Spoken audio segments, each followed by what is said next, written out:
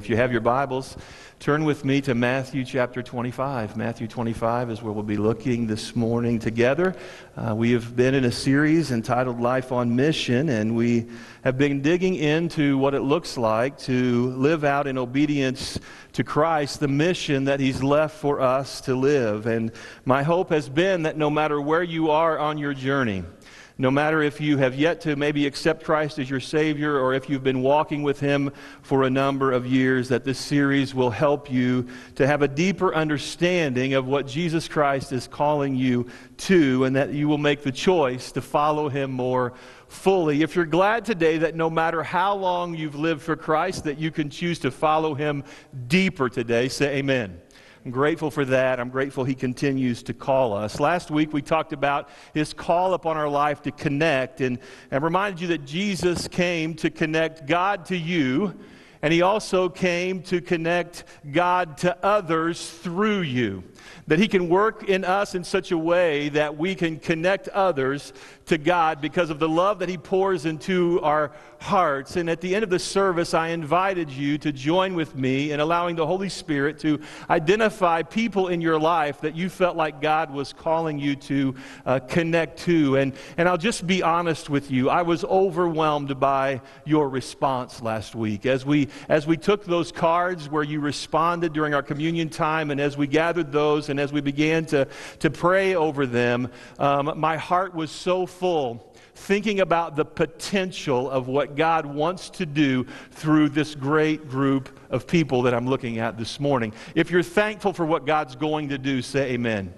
And I believe today that God is going to help us as we continue to pray and ask God to give us the courage and to give us the wisdom to be able to connect with these people that God has placed in our life. There are great things coming, and we praise the Lord for that this morning. Today we look at the next characteristic of a life lived on mission, and that is that we are called not only to connect, but we're called to serve. We're called to serve. If we're going to live life on mission, if we're going to do what Christ is calling us to do, we must serve God by serving others from a heart of love. I'm thankful today that Christ can pour His love into us in such a way that we can't help but to meet the needs of others around us. Tim Harlow shares a story about Elizabeth Sherrill, a writer and publisher from New York State. And one day she was at her computer, and she was just writing away at her computer there in her home, and she happened to look out the window that morning, and she saw this. Now, I don't know how you would react even from inside your home if you saw this, but I know how I would react, right? But as she began to look a little bit closer, looking through the window, she noticed that the skunk was stumbling through the backyard and had what looked like a yellow helmet, of all things, attached to his head. And so she couldn't help but get up and walk over to the window and take a little closer look. And when she did, she realized that it wasn't a yellow helmet at all. It was a yellow yogurt carton. This skunk had been rummaging through the trash likely and had got this yellow yogurt carton fastened onto its head somehow and could not get it off. In fact, it was trying frantically to free itself from this prison over its head that it had made. And as Elizabeth was watching this whole scene unfold from her computer, she said to herself, somebody should do something about that. And then she said to herself, somebody besides me should do something about that. Certainly, at some point, she thought, this skunk is going to make its way out of my yard, and it will be somebody else's problem. The only problem was that didn't happen. And so the skunk continued to just blindly try to make its way around in her yard. And eventually she realized she was the only one in a position to do something about this poor creature's condition. And so she got her phone out and she called the city's animal control. And she began to talk to someone there in the animal control department, and the conversation went something like this. Listen, I've got a skunk in my backyard and he's wearing a yogurt carton. What should I do? And the man very politely answered back and said, you need to remove the yogurt carton from its head. She said, well, what if the skunk sprays me? What do I do then? He said, now, ma'am, you're fine. You're fine. You don't need to worry about that, because if the skunk can't see you, he can't spray you. She said, well, yeah, that's true, but what about if I actually am able to get this carton off its head? There was a moment of silence. The man said, well, do your best not to make the skunk feel threatened. So she agreed and walked outside reluctantly, only to find that the skunk had by this time disappeared. Now you're thinking what I am. Answered a prayer, right? As she turned around to go back to the house, out of the bush came the skunk. She's standing face to face. Without thinking about all of the implications that she'd already processed, she reached down, she grabbed a hold of this yellow yogurt carton and pulled as hard as she could, and found herself very quickly standing face to face with this skunk. She held its gaze for about 10 seconds, trying not to make it feel threatened, and the skunk turned and walked away. To this day, she calls this a timeless parable for her, and here's why. She said, I now realize that the skunk represented all of the needs in my life that I hesitate to get involved in. You see, involvement takes time, she writes, and I have deadlines to make. I probably can't do anything about most of those things anyway. Somebody else can handle it much better than me. Besides, involvement can be ugly, and the stench may rub off on you. And all of these things may be true, she goes on to write. But I've got a yellow pencil holder on my desk, a rather scratched and battered one, to remind me that every now and again, God answers a need with me. Every now and again, God answers a need with me. I want you to understand this morning that God is looking to answer a need with me, and He's looking to answer needs around us with you. Last week we talked about making connections and having conversations with those who are far from Christ. And as we began to look and talk and share with people around us who don't know Jesus, as we begin to do that, we're going to hear and we're going to see ways that we can serve them from a heart of love.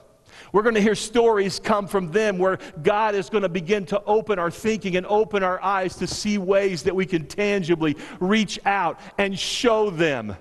Not just tell them about the love of Christ, but show them the love of Christ. In other words, we let His love pour into us so that we can pour it out in service to others. And aren't you thankful the Holy Spirit is faithful? He's faithful to us in so many ways, but can I remind you today that He is faithful to help us to see, if we're willing to look, for avenues of need that someone needs to meet. And often our first reaction isn't much different than Elizabeth's, right? Often our first reaction isn't much different. It goes something like this: somebody needs to do something. As pastor, I have those conversations a lot. Pastor, like, we need to do something, right? Here's this going on, and something has to be done, right? Why? Because our eyes have been open to this need, and we realize that something has to happen. So that's normally where we start. Somebody needs to do something. Somebody needs to reach out. Somebody needs to lend a hand. Somebody needs to help. Somebody needs to listen. Somebody needs to do something to make a difference. The question this morning is, could that somebody be you?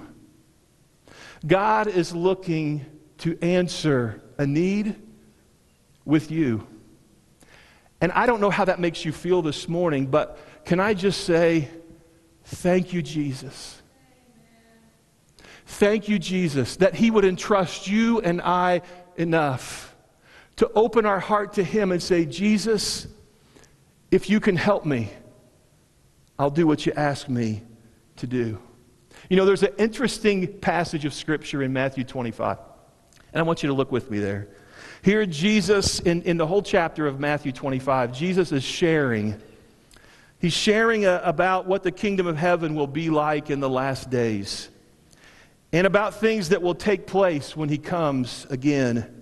He shares the hour of his coming is unknown. No one knows for sure when Jesus is coming back. That we always have to be ready, right? We have to be ready for his return. We have to be living in such a way that we're prepared for Jesus to come at any moment. That during this wait that we have on him to return, that our light should be shining brightly, that we should be sharing with others all that he has done for us and living out what his love looks like actively before them. That we need to be using our talents and gifts and abilities that God has given us through the power of his Spirit to touch lives and to reach into situations that are difficult. And then he describes a day when a great separation is going to take place. In fact, Jesus uses sheep and goats to picture this division between believers and unbelievers. You know, sheep and goats often graze together, but they were separated at night, from what I understand, because the goat needed a warm shelter, but the sheep would often prefer the open air. Now think about this. The sheep and goat, they live together, they graze together, but and that's just like believers and unbelievers today. We live life together so often throughout the week. We live life together. But in the end, Jesus, the Bible tells us, will judge and will separate people one from another. Those who have lived in obedience to God's will and his plan for their life, have accepted him as their Savior, will live their lives with him and spend eternity in heaven. If you're looking forward to that day, Christian, would you say amen? That day is coming, and I hope that you're looking forward to that day. But those who have chosen to live their life for themselves, and those who have chosen to reject God's plan of salvation through Jesus Christ, they will spend eternity in hell. The Bible is really clear. There are only two options, and the choice that is made will be a final decision one day. All peoples, the Bible tells us, and all nations will stand before Jesus, and he will separate individuals. For each one of us is responsible for our own salvation. You understand that, right? We're each responsible. We each have that decision to make. And I want you to, with that background in mind, I want you to hear this passage of Scripture. I believe this is one of those passages that is often kind of plucked out of its context and used in a lot of different ways. But I want you to hear it in the context of this is the great day when Jesus is separating, right? Listen to what the Bible tells us. Verse 31. When the Son of Man comes in his glory and all the angels with him, he will sit on his throne in heavenly glory.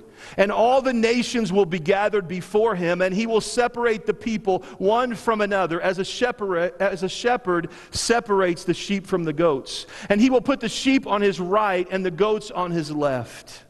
Then the king will say to those on his right, "Come, you who are blessed by my Father, take your inheritance, the kingdom prepared for you since the creation of the world.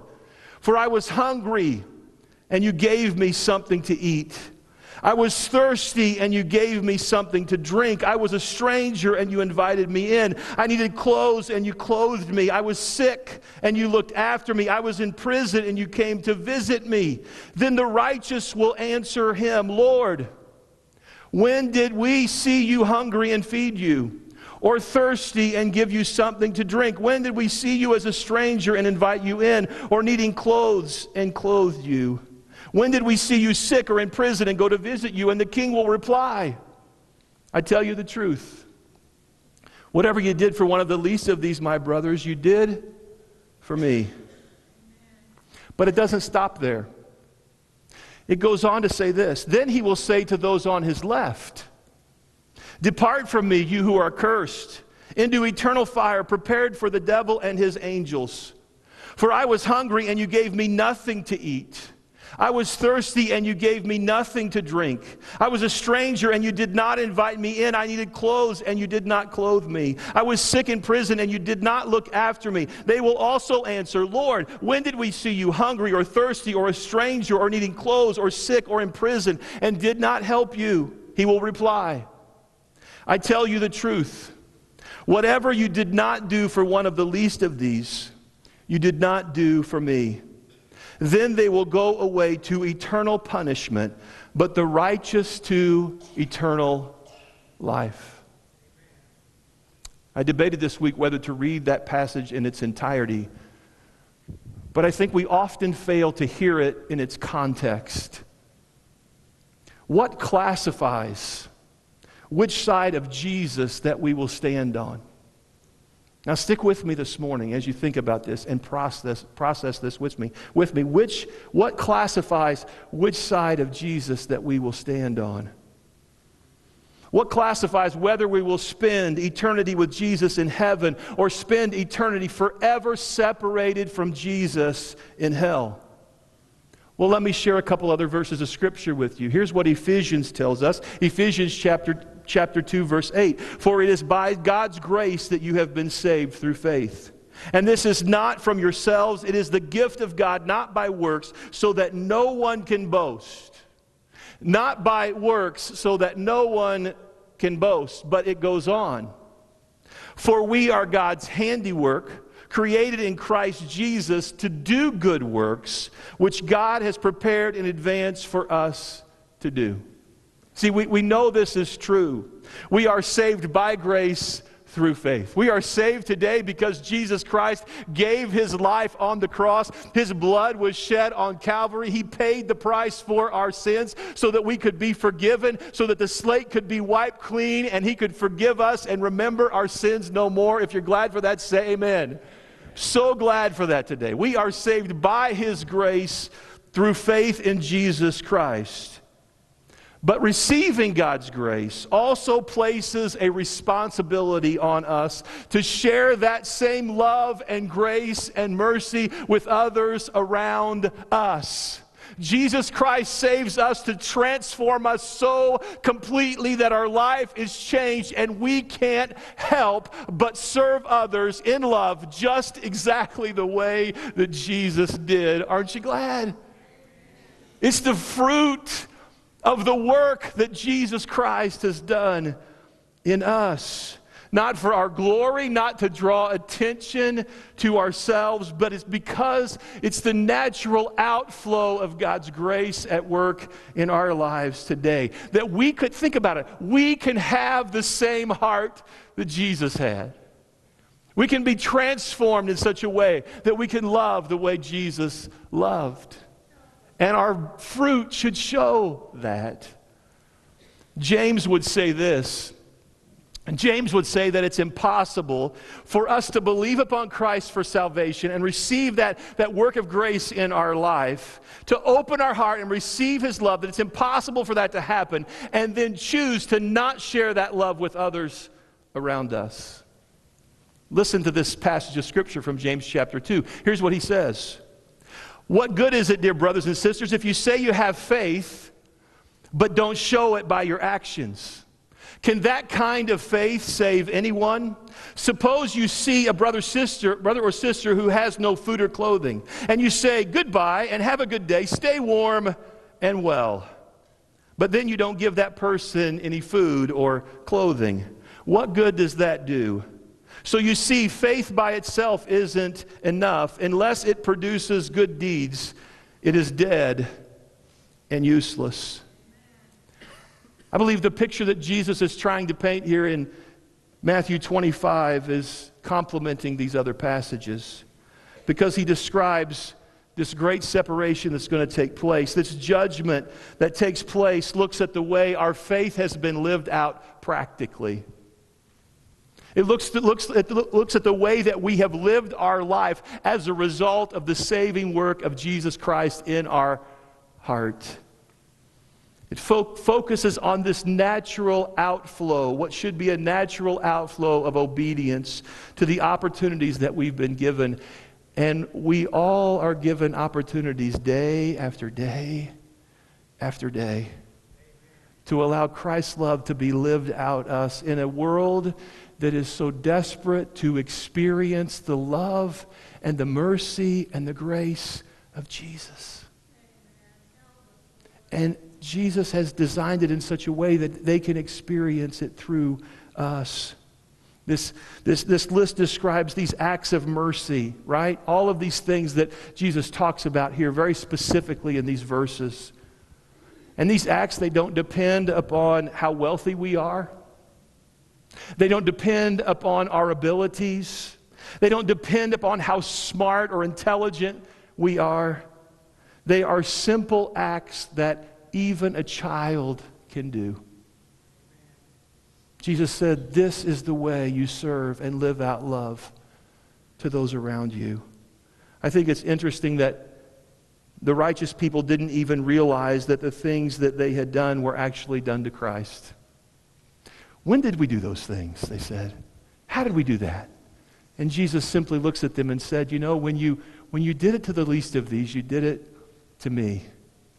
Now that can be interpreted some different ways, but here's what I like to believe is that these people who Jesus is describing here had lived such a natural outflow of this love of Christ in their life that it just came so naturally to them that they were just living that way, and it was being poured out, and they didn't really even understand all that was happening because they were just wanting to be pleasing to God's direction in their life.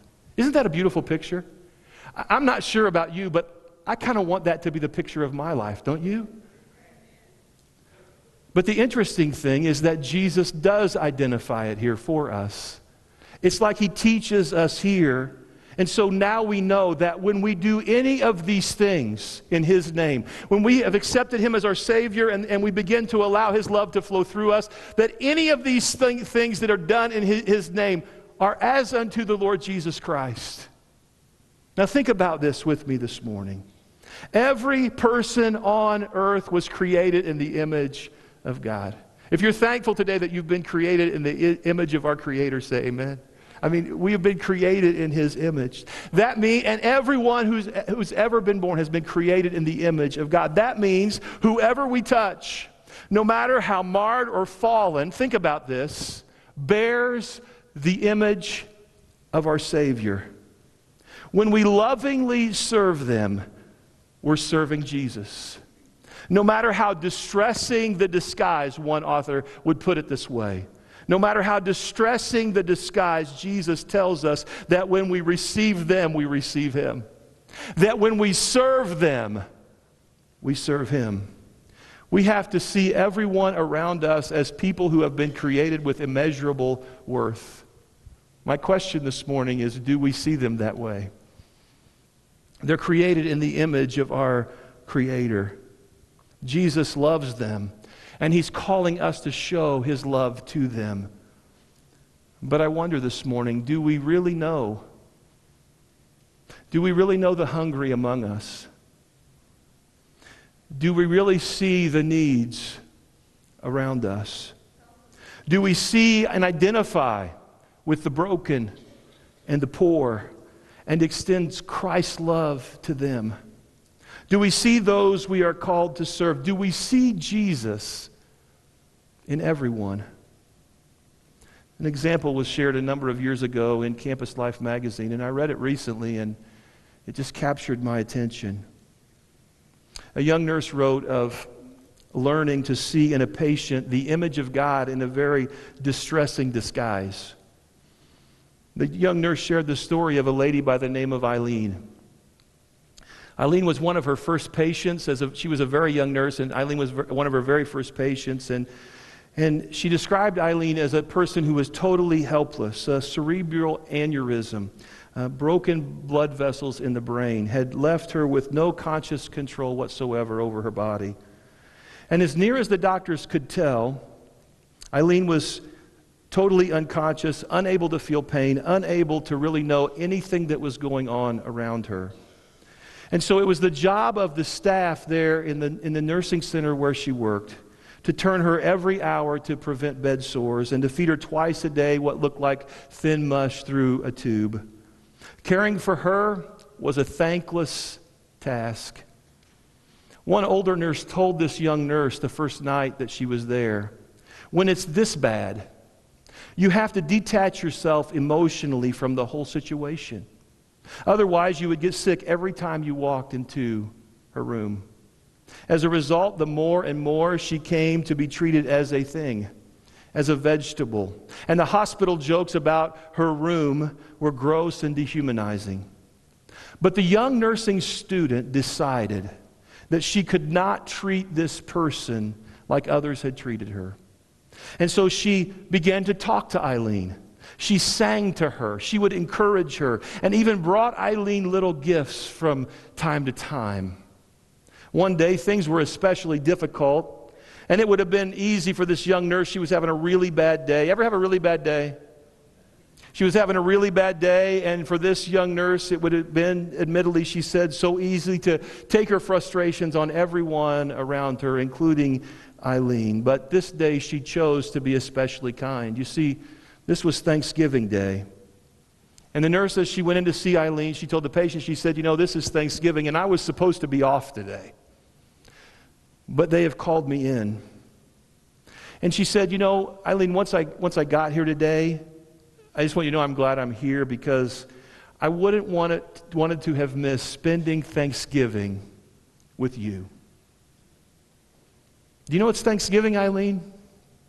And about that time, the phone rang, and the nurse turned around to answer the phone, and she very quickly answered the question, hung up the phone, and as she turned back around to Eileen, Eileen's eyes were open, and tears were coming down her face.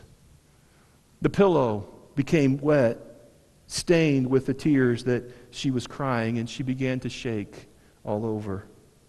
That was the only emotion that Eileen ever showed the hospital staff, but it completely transformed the way that everyone else in the hospital treated Eileen. Not long after that, the young nurse would write that Eileen did pass away, and she closes her story by saying this. She said, I keep thinking about her. It occurred to me that I owe Eileen an awful lot. Had it not been for Eileen, I might have never known what it's like to give myself to someone who can't give back. I might have never known what it's like to give myself to someone who can't give back. You see, this young nurse, she was able to identify the poor and the hurting in her midst. I wonder how many of us really, really know the poor and the hurting in our midst. Do we see? Do we really look? I don't know what jumped out at you as you heard this story today. It captured me. One phrase that jumped out at me, may God help me. The phrase that jumped out at me was, how often do we detach ourselves emotionally from the whole situation? How often do we detach ourselves emotionally from the whole situation? Whatever the situation is, whatever the poor and the needy are around us, it can be so easy for us to begin to make excuses and rationalize, right? You know the definition of what it means to rationalize. Look, here's what it means. To attempt to explain or justify our behavior or attitude with logical, plausible reasons, even if these are not true. I share that with you this morning because it's so easy for us to rationalize things away and remove ourselves emotionally from situations that God has opened the door for us to step into and share the love of Christ with those around us. May God help us not to make excuses. May God help us to see, you know what? In your life, it may never be an Eileen. But God will bring people and situations into your life where He's opening the door wide for you to serve the poor and the needy among us. However you classify poor and needy. Someone can be very rich in the wealth of this world and be spiritually bankrupt, and God is calling you to them. Mother Teresa, she is quoted as asking these hard questions. Do we know the poor in our family? Maybe the members of our family, co-workers or neighbors or those we attend church with, are not hungry for a piece of bread. Maybe they're not naked or homeless, but do any of them feel unwanted or unloved? The poor come to all of us in many forms. Let us be sure that we never turn our backs on them, wherever we may find them. For when we turn our backs on the poor, we turn our backs on Jesus Christ. See, this is the reality of this passage. Say, Pastor, this is heavy today. Like you're really laying it on us today. I believe the Holy Spirit of God wants to challenge us to move beyond maybe what has become the rut of the way that we live and get us out of that so that we can serve others with the love of Christ and experience seeing Jesus work in ways that we never thought he could, all because we've just been obedient to serve and do what he would ask us to do. You see, God is looking to answer a need with me, and he's looking to answer a need with you. He's calling us to serve those around us. Who's he calling you to serve?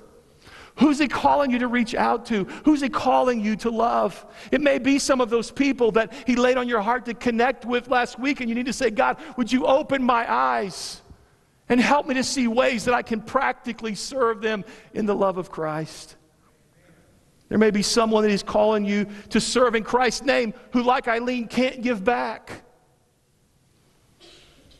And can I remind you today that doesn't have to be someone who is in a medical situation like Eileen, but can I remind you today that there are people all around us who can't give back. It may be someone that's older than you. It may be someone that's a lot different than you. It may be someone that's younger than you. It was a year ago this past week. I would not have remembered this. God reminded me this week. It was a year ago this past week that the Lord called Michelle and I to foster children. And I put it that way. If you were here a year ago, I presented it to you that way. God has called, as real as my call to ministry was, that's how the Lord laid this on my heart. It's been a long, hard, messy year of ministry. Pastor, can you say that? I just did. Calling it straight. It's been a long, hard, messy year. But my prayer from the beginning has been this.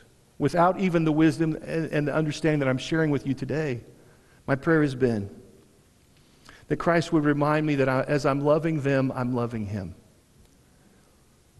As I'm serving them, I'm serving him. As I clean up after a meal, as I put sheets back on a bed that's been wet, and that's Michelle and I's deal. She takes them off and washes them, and I put them back on.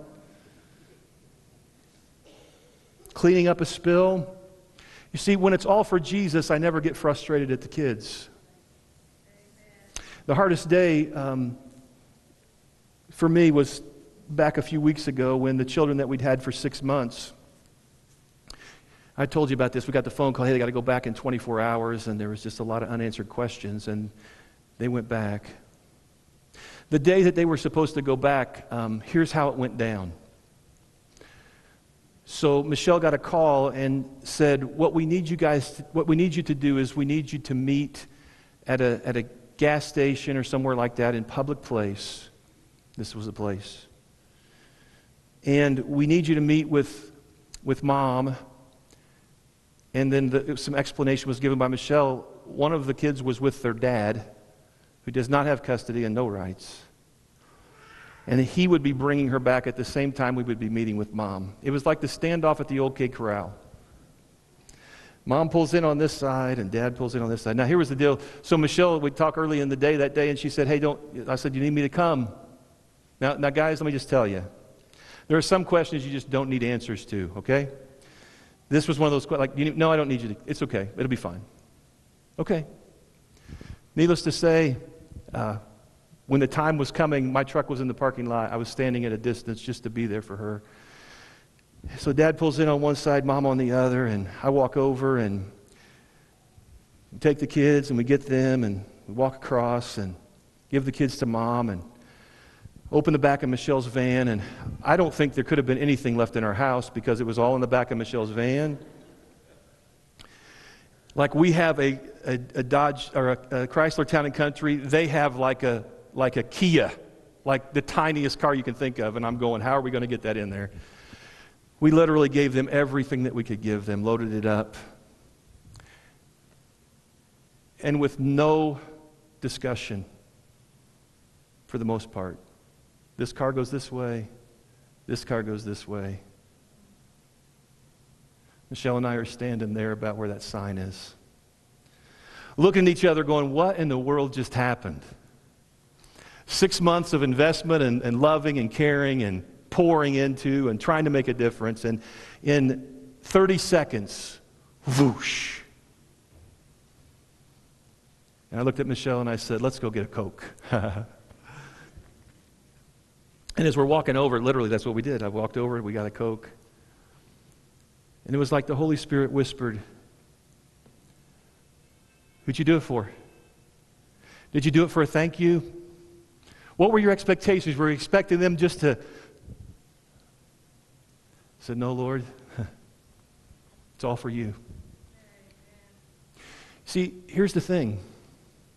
I believe we could understand this serving thing a whole lot deeper if we could just get the vision that, you know what? All I have to do is be obedient.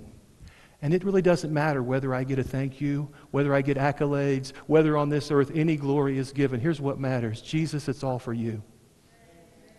Every service, every opportunity, every word spoken in love, every dollar given, everything. Jesus, it's all for you.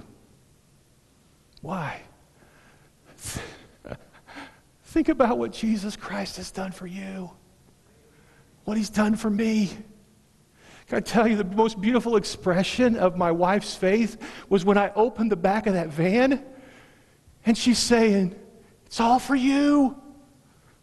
Jesus Christ, like literally, he's backed up the bus of heaven and said, it's all for you. And what he wants us to do is live our lives saying, because of Jesus, what he's done for me, it's for you, and it's for you, and it's for you, and I want to give it to you, and I want to live it out before you, and I want you to see Jesus, and I want you to know him. It's for you because of what he's done. Jesus, it's all for you. I wonder this morning,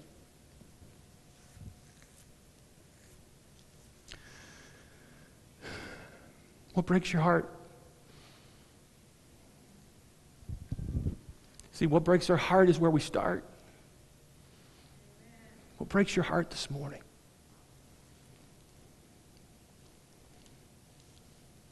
I could stand here and give you a host of ways, but here's what I'm trusting today. The Holy Spirit's already beat me to it. And I'm trusting that right now, the Holy Spirit is speaking. And this week, the Holy Spirit will speak. And the curtain of heaven, so to speak, will be pulled back. And that God will begin to lay on your heart ways that you can just show the love of Christ to others. I know that he will help us. I wonder this morning, God is looking for someone to answer a need, and I believe, I know, it's me, and it's you. Stand with me if you would this morning. Bow your heads with me.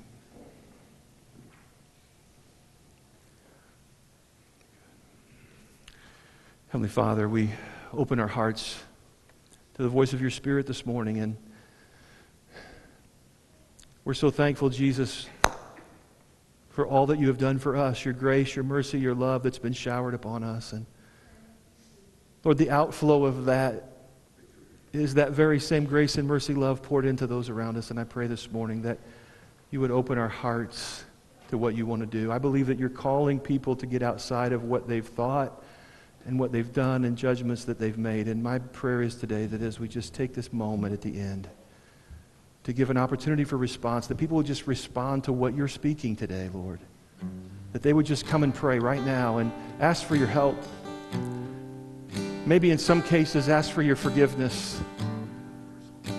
Ask for you to begin a work in them that is real and new and fresh so that they can allow it to be poured into the lives of others. Lord, do what only you can do. In Jesus' name, if you'd like to come and